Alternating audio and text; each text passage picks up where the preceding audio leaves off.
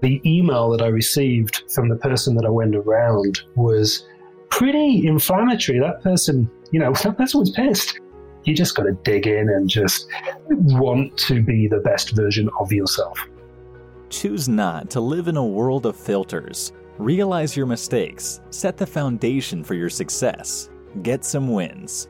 Knucklehead Podcast. Welcome to another episode of Knucklehead Podcast. You've got with you today the Knucklehead. For those of you who are listening, you understand that we strive to bring subject matter experts, people who are very good and skilled, not necessarily just what they do, but the effect, the outcomes of what they do, making other people better. And I'm excited to have Daniel Swift from Empire Selling. He's sporting a shirt. You can tell the quarantine, he's been able to lift weights a little bit because he's filling out that shirt quite nicely. He's got some shoulder muscles and everything, just really making this a lot of fun. So Dan from Empire Selling, how in the hell are you, buddy? I'm very well. Thank you for calling me Dan. It's my mother who calls me Daniel when I've been bad. So I appreciate that. Thank you.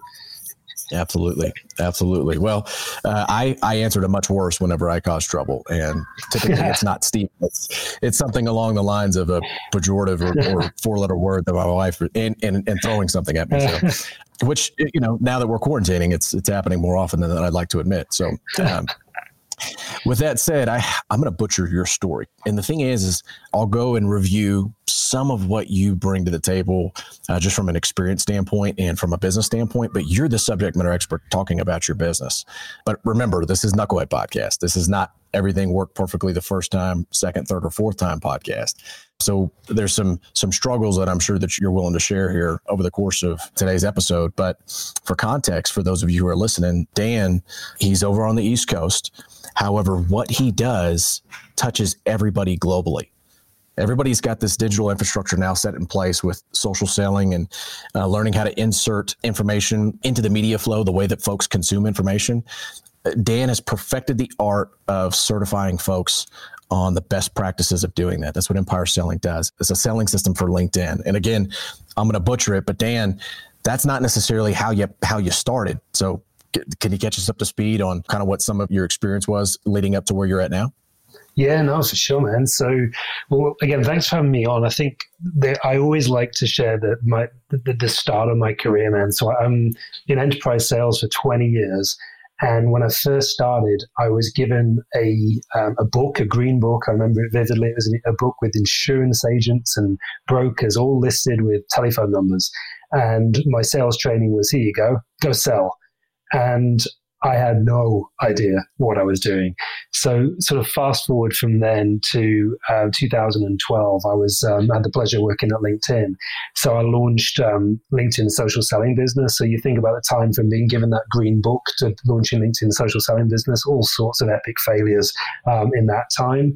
And to this day, there's been fantastic things that I've done, which you look back at and you go, wow, that was so stupid. So I'm an open book on all of this. And fast forward to sort of 2012, 2015, I was with LinkedIn. 2015, 2018, I was with a company called Sprinkler running sales there, which is the fastest growing social media management tech company in the world. I joined there as like $200 million valuation, left at $2 billion valuation. So learned a ton of stuff along the way there. And yeah, the last 2.5 years, I've been running my own company, teaching people how to really do everything that I've learned in 20 years and just package it up into a prescriptive process to teach people. So yeah, 20 years of ups and downs and great successes and failures. It's been quite a ride so far. Well, I really enjoy the way that you describe really the last 10 years or so over the course of your experience, or really professionally, because, with success professionally comes some challenges personally, meaning, to go from $200 million valuation to $2 billion. If you look at that rate of return, there's been a significant amount of change that really, quite frankly, you're forced to deal with. So for instance, stripping away the excess fat, learning that, when you're calling on a specific type of business in the enterprise game and not involving everybody who's part of that decision-making process or decision by committee, you could really step on some some cow patties out there, for lack of a better term. You can have it blow up in your face a little bit. Can you think of a time when you were helping either develop a new sales rep, or you yourself were going through that development process yourself, where something blew up in your face, especially over the course of a long sales cycle sale? Could you think of a time where you'd be interested in sharing some of that? How many examples do you need? Yeah, I mean, tons, right? So I think that there's one good one that I remember really well, because it was earlier on in my career, and I was really nervous as a more junior salesperson with limited experience about going around someone or going above someone to get to ultimately where I needed to be. And it's tough as a salesperson when you get a live one and someone's actually chatting to you at a target account, and you just don't want to tread on that person's toes. But I knew that person wasn't going to take me to the promised land. They weren't going to take me to where the money was and the budget was. And at some point I was going to have to make that move. And I remember doing it, and I remember getting introduced to that person's basically boss's boss, and had a great conversation. They ended up buying, but the email that I received from the person that I went around was pretty inflammatory. That person, that person was pissed. And but I remember at the same time as well, like how do I respond to this? And then the person called me up as well and was livid. And I had to explain to them that I am a sales professional. I have family to pay for. I've got bills to pay for too. And with the experience that I've had working with other companies just like theirs, the way to get a platform and a solution in place was to do what I did and engage all the people across the organization that were going to need to be engaged. And sorry if they felt personally aggrieved by it, but they were now going to be the beneficiary, right, of using the technology that they said they wanted anyway. So, sorry. And when it was explained like that, I actually got an apology, which gave me the confidence then to do it when I needed to do it going forwards, So hopefully that helps your listeners, a little bit. Well, I mean, you talk about the visceral reaction, right? So reaction that you're going to get from the person involved in that decision. And, as any type A hard driving, entrepreneur or sales professional would experience, when you have your ego kind of stepped on a little bit, and sometimes you want to get defensive back, as opposed to understanding that there's an emotionless conversation that you really just need to clearly lay out and communicate the dynamics that involve that situation the way that you did. Can I ask you a question about LinkedIn Sales Navigator and social selling as a project? How that got started? Yeah, please. Yeah. Was it your idea, or was it something that you heard and like anything else that's very, very good? Sometimes it's you hear, you steal, you package it up in a way that's yours, and you said, all right, here we go. We're taking this one across the goal line. There you go. So it's kind of fascinating. So it was actually during Hurricane Sandy when I got a call from LinkedIn, and we had no Wi-Fi. I was in the city, obviously getting hit pretty hard.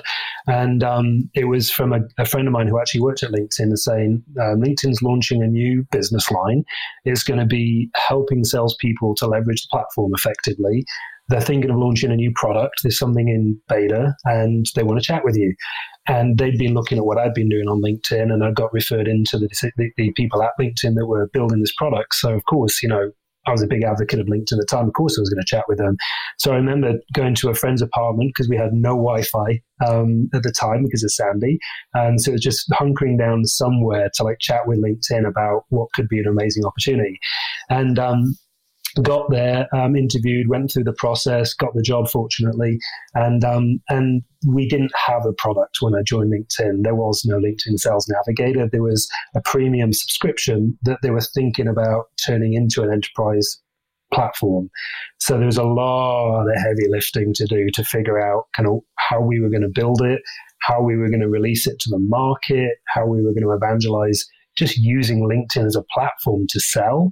A lot of heavy lifting. So wasn't easy, but after about 6 months, we got it out there, and the product's probably, if not the number one product in the market for sellers today. Hey, you ever asked yourself why you haven't started a podcast? Well, I already know the reason. So do you. You don't feel like you're tech savvy. You don't feel like you got your message wired tight. And quite frankly, it's all this mystification going on. Quite frankly, our process helps to demystify that. We're push button for podcasts. We're Knucklehead. Why Knucklehead? Well, we lead with the fact that you don't know what you're doing. We do. We've been there. We've actually been in your shoes. We take your spoken voice. We literally give a human voice to your website. You want to bring dead leads to life? Well, then you need to talk to Knucklehead. Essentially, what we're going to do is we're going to take you through our process, and we're going to help take your human voice and increase the process for you going from dead leads to life. How do I do that? Well, you essentially just take your human voice, put it in a directory, and let people consume more of you. Give your audience the ability to Netflix on you. They want to binge watch you. They want to binge listen. Give them the ability to take your voice along on that commute with them.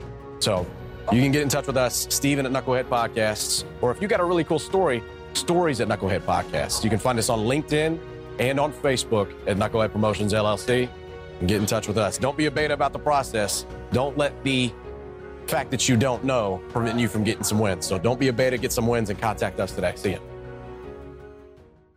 It truly is an industry standard.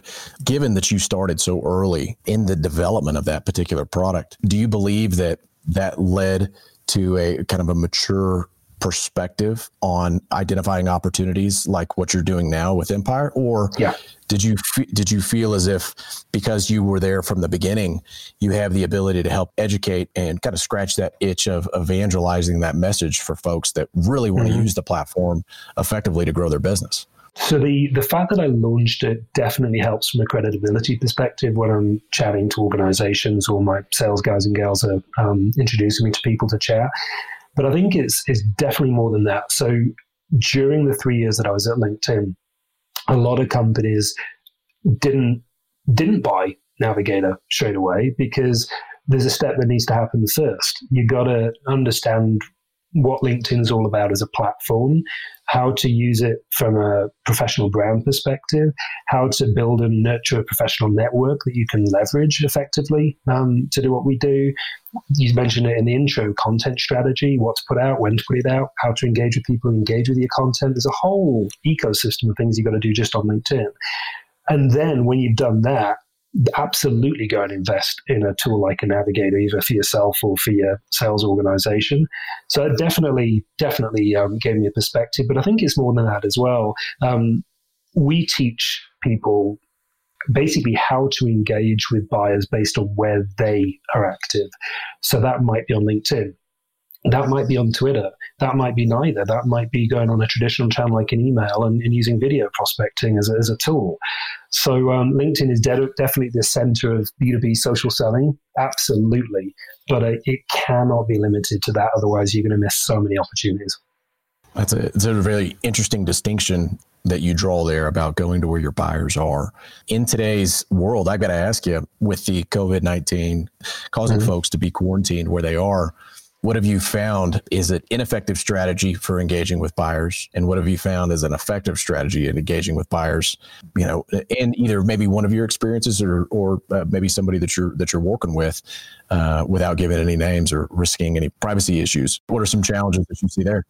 So companies are coming to us right now because a lot of the things that have been in chief revenue officers' playbooks for 20 years just aren't working.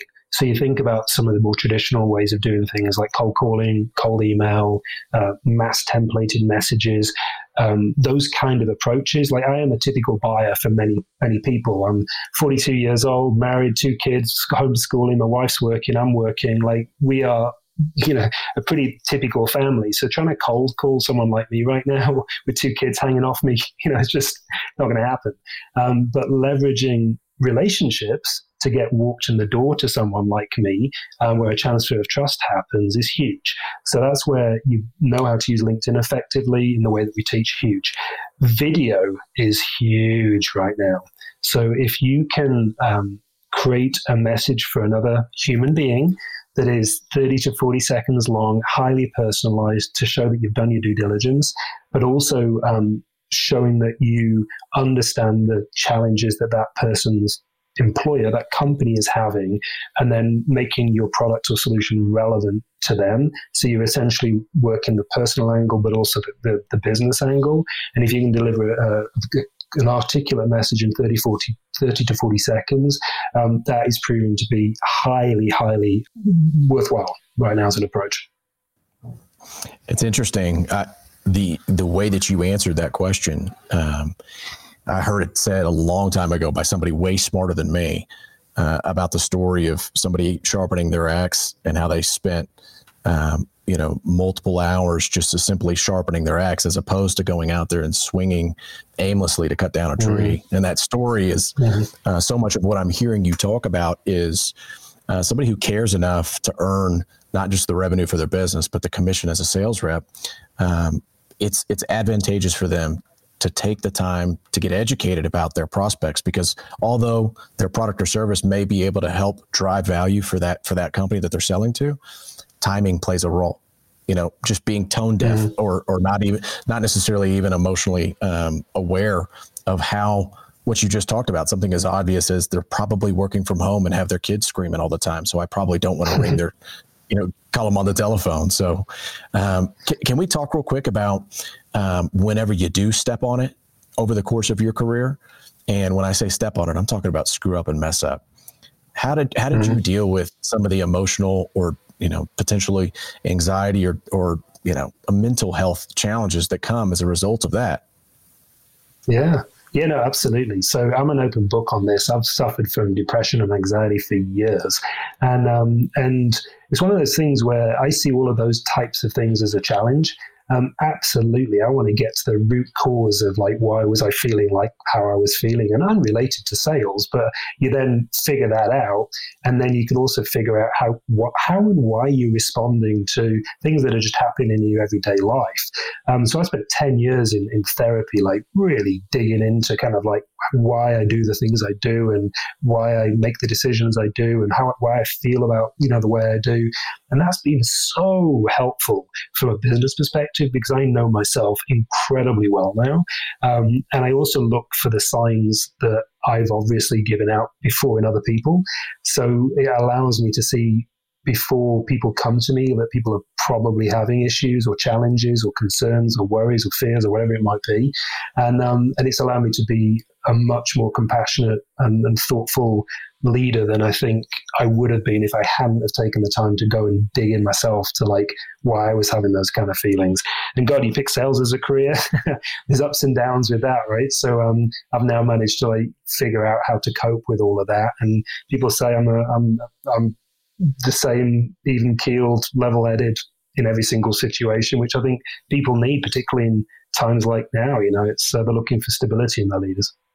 So when it comes to the fallout of coming back from dealing with counseling, right? So what I mean by that is you're revealed things. It's almost as if there's a mirror that's put in front of your face that you have to deal with the dirty truth of maybe a lack of emotional maturity. And I say that, and as for those of you who are listening, I'm not implying Dan had any of those things. I'm simply essentially letting you know that those are challenges that that I've had to deal with over the course of my career, separating from the military, going from one career to the next, or one job to the next, becoming a father, becoming a husband, and trying to optimize performance across all of those particular endeavors. You want to get better, and getting better means that you're going to screw up and you're going to make mistakes and you're going to have things stripped away.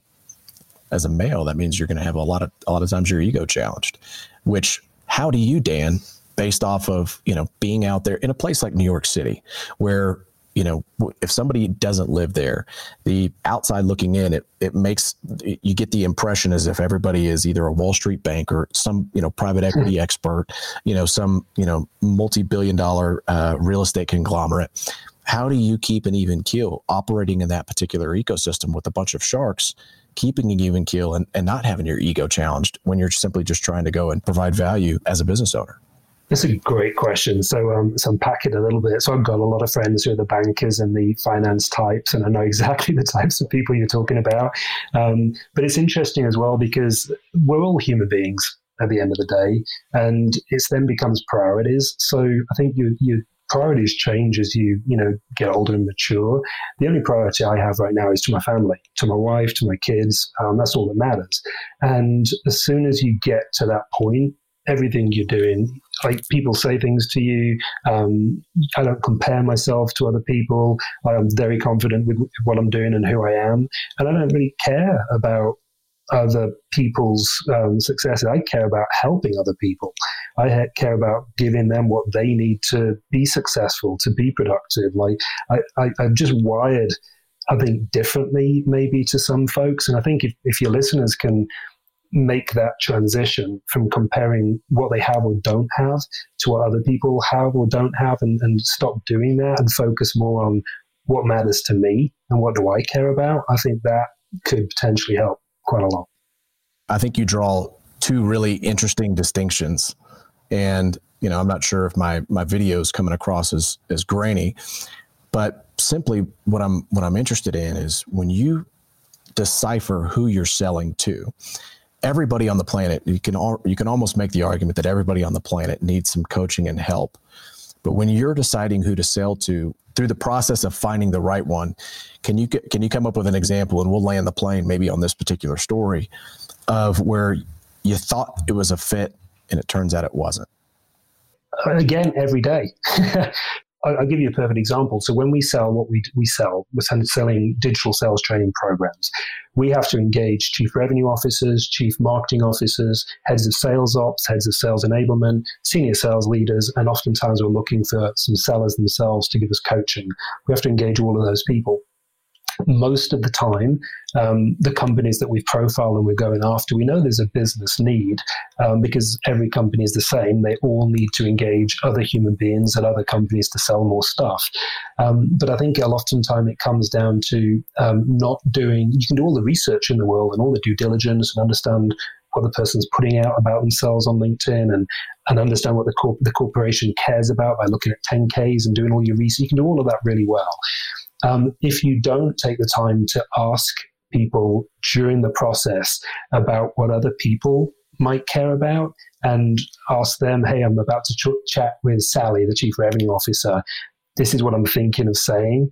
And if I do say that, do you think it's going to land well? And the bottom line is I'm asking for coaching all the time. I mean, I'm a CEO of a company. I'm 42 years old. I'm a dad and I'm a husband, but I'm still asking for coaching from other people because if I don't, this is just a massive miss. There could be one little nugget of information that someone gives me that will change the trajectory of that conversation. So if I'm too proud to ask for feedback and coaching, then I'm going to fail. So, I will take feedback proactively. I'll go seek it out. I will make sure people feel comfortable giving to me proactively. I just want to, be the best I can be. Have you always been that way? Or do you believe that is happening as a result of some painful feedback? And I know that we said that we would land on the last question, and I am asking another one, but have you always been that way, or is that something that just was learned through pain?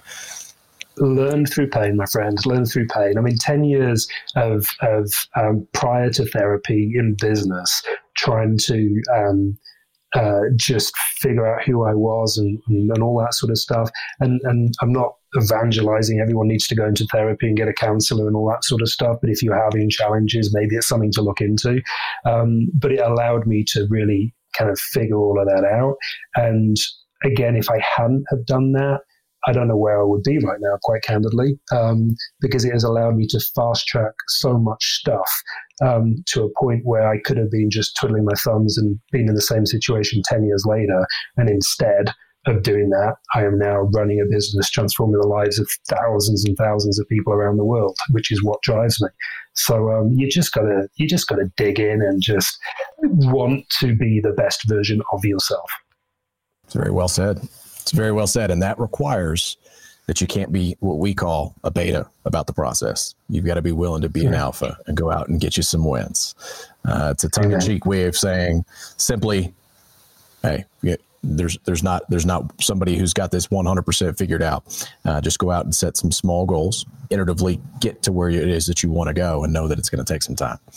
So we appreciate you, Dan, taking some time to explain a little bit about not just your background, but your relationship with failure and how that's paved the way to your success. How can people get in touch with you, and what's the best way for people to connect with you?